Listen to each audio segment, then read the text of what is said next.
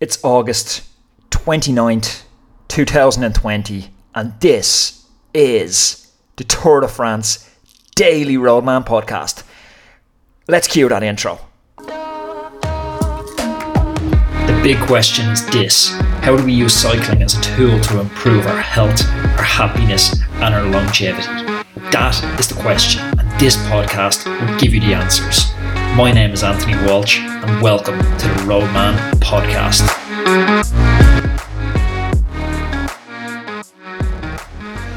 Bonjour et bienvenue. It's the Tour de France, baby! Oh yeah! I didn't think it was going to happen this year. I really didn't, and I'm guessing that a lot of you listeners also didn't think that the Tour was going to happen this year. It's August, and we have ourselves a Tour de France. And we had ourselves quite a dramatic stage one today. And so I'm going to talk you over the next 3 weeks through the trials, the tribulation, the drama. We're going to talk through it all. And you know what? I'm going to have a couple of guests along for the ride. Every now and then I'm going to dip in. I'm going to bring a couple of friends in. And we're going to chat some guys, maybe cyclists. You might know some of those guys. Leaving it rightly vague for now. Guys, this podcast, the Tour de France Daily Show, it's brought to you by Patreon. It's brought to you by your peers, the good listeners at Patreon. Now more than ever with this Tour de France Daily podcast, I'll ask you to go over to patreon.com/Anthony_Walsh, make a small donation, a pint of beer or a coffee, and say, you know what, Skin, I really appreciate you giving up 3 weeks of your life to bring us this Tour de France podcast. I'm not going to lie, I was rightly on the fence with this Tour de France podcast, whether I should actually do it or not. And in the end, I was actually chatting to Tyler Hamilton, and I was telling him I'm rightly on the fence about doing the daily podcast. And he was like, you know what, just go and do it. And I was like, you know what, fuck it, I'm just going to bite the bullet. I'm going to do it. It's going to be tough, but you know what, it's not going to be tougher than riding it. So here I am, a daily podcast. I'm going to get Tyler and I'm going to get some other guys on over the next 3 weeks, and we're going to talk all the drama, because honestly, this race could go in. We could wake up tomorrow morning, this race isn't even on. That's how much drama we're having with this race. I suppose that's the best place to get started. I am the last person on earth that wants to start rattling on about COVID, but when it impacts the race, I suppose we need to talk about it a little bit. They have this rule at the moment where it seems to be a very fluid rule, where if 2 members of the team or staff it initially started at contract COVID, test positive for COVID, that entire team gets pulled out from the race. Now they've loosened that because 2 of the Lotto staff got it and Lotto are at the race. They've loosened the 2. If 2 of the riders test positive in the same week, they're pulling them out of the race. So we could see a scene where the race favourites team, while they're in yellow, is pulled out of the race, which is going to be insane. And also we could be losing key lieutenants. Like, think one of the race favourites, Roglic. Like, Sepp Kuss contracts it. You know, one of his key climbing lieutenants and arguably the strongest man at the Dauphiné. Someone like that contracts it. It's a complete game changer. So we've drama even before the off in today's stage. And the race director, the head of the UCI came out and he said he reckons it's a miracle if the Tour makes it to Paris. So let's see. But honestly, this race absolutely needed to happen. Just a fair play to the ASO, race organisers. They come in for a lot of criticism a lot of the time around safety, around, rider rights and a lot of things like this. But the ASO have made this happen when a lot of sports around the world are still faltering. They pushed ahead, and honestly, we needed this. There's teams folding with lack of sponsors. There's, teams right on the brink of folding. There's riders on the brink of losing livelihoods. Don't forget, when a team folds, it's not just the riders that lose their job, it's the backroom staff. They're the breadwinners for entire families. It impacts a lot of people. So tip the cap, chapeau, as the French would say, to the ASO for actually making this happen. It's going to be a surreal Tour de France, because for me, as someone who's luckily enough been over to watch the Tour a number of times, when I was racing out in France, I got over to see some of it, and a number of other years I've got over. Recently, 2 years ago, I got over with Sarah, and we camped over on Alpe d'Huez for the Alpe d'Huez stage and drank beers at 11 o'clock in the morning, which is only socially acceptable if you're on Alpe d'Huez. The only time it's socially acceptable to have your top off, drinking cans of beer, it's if you're watching the Tour de France. Otherwise, you're just a complete degenerate. But the crack of the Tour de France as a spectator, it's the drinking, it's the party atmosphere. And although they're saying there's no spectators at the race, how are they going to stop people accessing open roads? How are they going to stop fans congregating? They've put in some rules, like you can't drive up, but most people are going to ride up, they're going to walk up. Cycling fans tend to be, fairly athletic. They're not your American football fans. Like, riding up to the top of a climb to watch people isn't going to be a massive hurdle. So I still see decent congregations of fans appearing, which it's going to pose an additional difficulty, I suppose. I'm not an expert on statistically how likely you are to contract COVID from a roadside spectator, but it's a number greater than 0, and that has to be worrying for everybody. Right, before we jump into today's stage, let's rattle out some predictions. I'm gonna go, this is not gonna be much of a surprise to anyone, and I kind of hate myself for saying it. I'm gonna go with Primož Roglic as my pick for GC. It's just hard to look past Roglic. I know there's not many time trials in this year's Tour. I think there's only one time trial. It's like 32 kilometers, so a lot less time trial orientated than typical years. But when you pair together a number of factors, you look at Roglic can TT, so he's not going to lose time. He should take time in the TT. He looks to be on form. Like the Dauphiné, he left the Dauphiné early with a crash. But honestly, I don't think the crash affected him because he was out training the next day when he was meant to start the stage. So, if you've hit the deck heavy, you're not going to go on a training ride. And then you look at the team he has. Like, you've Dumoulin, who was super competitive in the Dauphiné. I know he's coming back from a big period of inactivity, but, we can't forget who Dumoulin is. Big Tommy D is one of the best bike riders in the world, and his form looks to be simmering. I don't know that we're not going to sit here in 3 weeks and say Tom Dumoulin is the winner of the Tour de France. If something happens to Roglic, a bad day, Dumoulin can easily step up. Then you've, like I said, George Bennett, you've Sepp Kuss, not to mention our Milan Sanremo winner. You've just George Bennett. You've such strength and depth there. They're legitimately the second super team behind Ineos at the moment. So I see Roglic taking this all the way to Paris. The other thing that we need to talk about before we get started, it's Froome and Geraint Thomas sitting at home watching the Tour de France. Dave Brailsford has been ruthless in his choice through the years. I know he was quick to axe Wiggins when it came to it and say that's the end of an era. He's not romantic about it. The Froome era started very fast and Wiggins went from being the favourite son to out in the cold very fast. So it's no surprise that Froome has had the same treatment. For me, it's more of a surprise that Geraint Thomas hasn't been brought. When you think about Thomas's being, he was first 2 years ago, he was second last year. He didn't look bad at all in the Dauphiné. I know he was saying he's a couple of kilos overweight, but he's been there. Like, I'm pretty sure he rode the Tour when Wiggins won. Then he's won all of Froome's tours with him. He knows how to win the Tour, and for me, it's nearly the dressing room effect that they speak about in football. Like, Thomas is a big character. Luke Rowe is there. You want to keep that English nucleus to the team, or at least English-speaking nucleus to the team. I think when you have Carapaz, who, based off that documentary on Netflix, looks like a prick. You've Carapaz there, and you've Bernal. Like, the crack can't be 90. You have to live with these people for 3 weeks. So I'm not saying bring Thomas to the Tour for crack alone. He can ride his bike. Like, he's won the Tour de France 2 years ago. I think it was too much upending. I totally see where Brailsford's going. Doesn't want the power struggle. Wants to show that Bernal's his man. But I don't know. I just don't see it. And you've the, rest in peace, Nicolas Portal, their director sportif, who passed away earlier in the year. Portal's the man calling the shots. And I think without Portal, without Thomas, without Froome, it's a very different team Ineos. I just worry that they lack leadership. And, then this is a nice bridge jumping into today. Like, Sivakov is after smashing himself today. He crashed in the Dauphiné and he's after crashing again today. One of Bernal's strongest climbing lieutenants. Honestly, there was points today I didn't think he was going to make it. So, look, let's get into today because it's stage 1 of the Tour de France. It's the 107th Tour de France. And honestly, it'd be easier for me to sit here and name lads that didn't crash today. But that would be kind of like reading the phone book, so I'm not going to do that to you. The big crashes that I noted watching it. Sanchez hit the deck, Port hit the deck, Nieve hit the deck, Amador for Ineos again hit the deck, George Bennett hit the deck, Sam Bennett hit the deck, and then 3K to go, the massive stack up, Pinot hit the deck. So, honestly, there was crashes everywhere. It rained. I woke up this morning and I was heading out for our little Roadman Saturday group.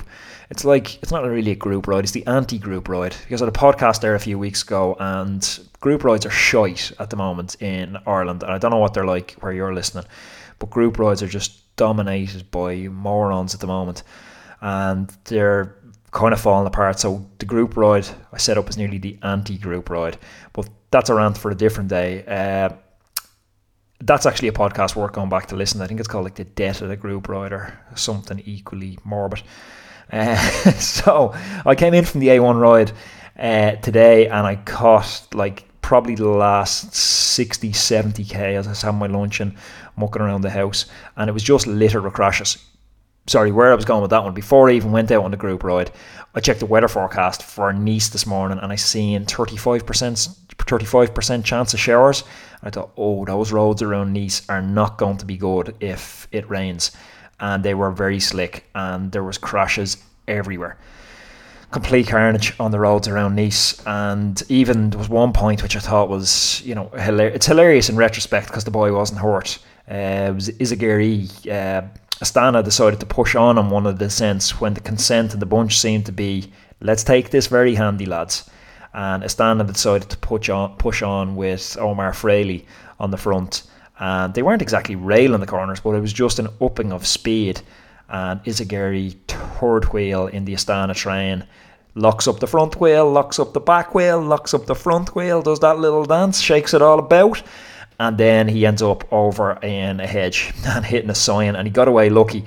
Roglic rolls up beside him, and if humans could have lasers coming out of their eyes, it would have burnt a hole through Omar Fraley's soul and just said, cop yourself the fuck on. I don't want to lose the Tour de France on day one because you're a muppet. And that slowed down it slowed it all down. But I was amazed that I watched on Eurosport. I'm listening here in Ireland, and that's kind of the main broadcaster here, and the coverage is very good, but a lot of the debate coming in was centred around where they're going to neutralise the stage because it was wet. Was this going to come from race organisers and from the ASO? And I was just thinking to myself, there is absolutely no hope in the world that this is getting neutralised. Think about it for a second. The Tour de France is the saving hope of the sport this year. This is the curtain raiser, and you think they're going to neutralise it in the wet? Absolutely no hope that was getting neutralised. Whether the riders decided to neutralise it to a point, that potentially could have happened, but I don't see there being that big character in the peloton anymore. The big, Bernard Hinault, Cancellara character who can just come along, wave the hands and shut it down. I think there's too many interests. There's too many teams fighting for their lives. There's too many riders scrapping for their lives. This is a death match. We have a death match for the next 3 weeks. For teams, for riders, for sponsors. There was no way this was getting neutralised. But what really annoyed me about the riders and the sort of mini neutralisation was riders are just getting back in. I think wet conditions is wet conditions, and it's a bad precedent from the riders to start neutralising stuff. And I say that, what's that? I don't know whose quote it was, but I hold strong opinions loosely. And I'm going to contradict myself like a crazy schizophrenic on this podcast a lot, especially the days I don't have guests on. It's balancing the safety, I suppose. But I was surprised that Quick-Step didn't ride some sort of tempo to stop. Caleb Ewan was over 4 minutes back at one point, and he got back in. And if Caleb Ewan had won that stage, that's disappointing. Because he's dropped earlier in the stage and he's getting back in. It's not, I don't know. I totally get that they have to balance safety and you don't lose the Tour de France on the first stage. So I'm actually going to completely sit on the fence. I don't know where I lie on that one. I don't like to see the races neutralised because it's bad weather. Some riders go well in bad weather. But then if it's completely lethal like today, I don't like to see lads getting hurt either. So yeah, I don't know. Firmly sitting on the fence. Huge crash at 3 kilometres, but if you're not familiar with stage racing, if you get through the 3 kilometre to go mark, you're given the same time as the race winner if you're involved in a crash. So they just snuck through or crashed through the 3 kilometre to go mark. So they will all have got the same time. But the big casualty there was the housewives' favourite, Thibaut Pinot. And yeah, he looked very, very unhappy coming in. He was nice bit of road rash. And the problem with having road rash like that, and I'm speaking as a lad who's been cut up trying to get to sleep many times, you stick to the sheets really bad and it's difficult to sleep. You have a very broken sleep. Now, we wore a Whoop or sleep detector or anything like that back when I did have road rash. But it's a very, very broken sleep. Every time you turn, you wake yourself up. You stick to the sheets. It's pussy. It's miserable. We've talked about the importance of sleep so often on the podcast. It's absolutely miserable. So, yeah, it's not a good start to your Tour de France with 3 weeks still to go. So, and Pinot, he dropped out last year with an injury. He's notoriously kind of blows hot and cold and passionate. And what we expect from a French rider to a large extent. He lives up to that cliche.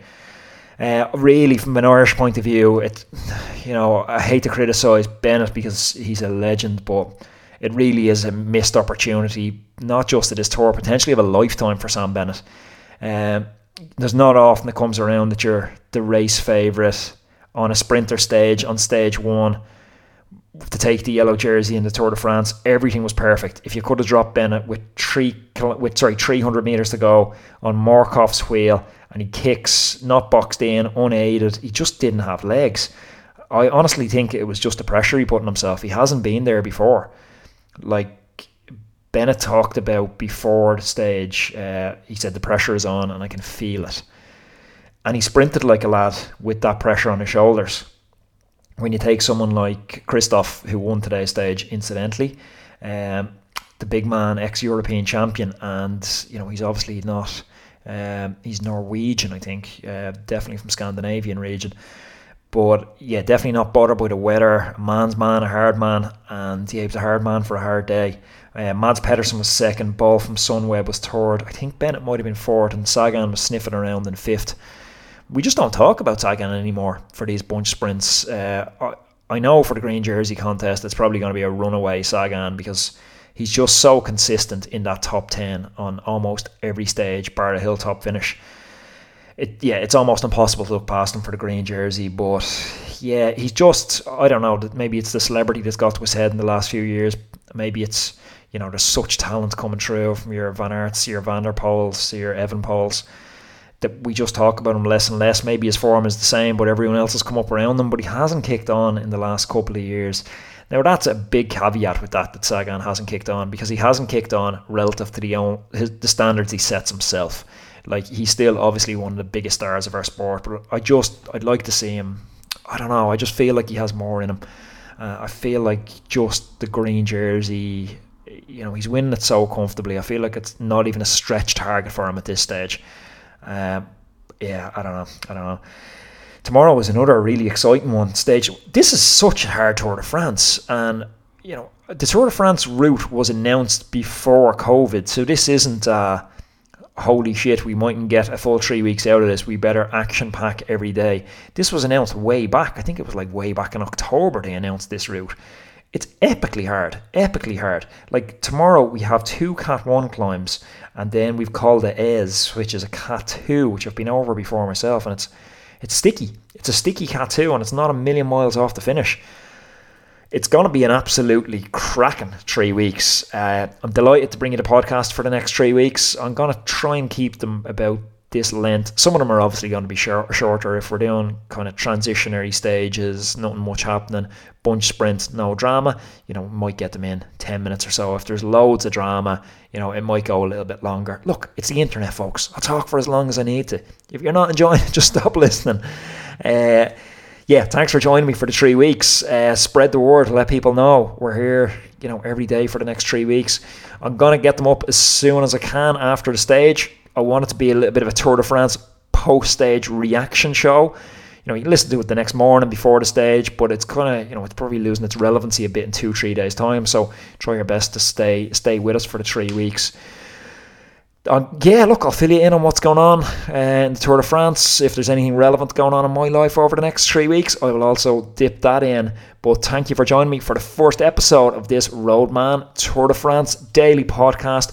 Folks, please do jump over to Patreon and support this Tour de France podcast. I can't tell you, the commitment it takes to bring a daily podcast like this. So please reciprocate on that. Help us fund this. It might seem like a trivial amount of money to you, like a $5 to buy a pint of beer. Pubs are even closed at the moment. Extra money to buy the beer. But for me, it's two things. It really supports this podcast, but it's vindication that it's going in the right direction, and we're doing something. I think we're doing something really special here with this Roadman podcast, and I'm really happy that you guys are a part of it. And I'm going to chat to you tomorrow.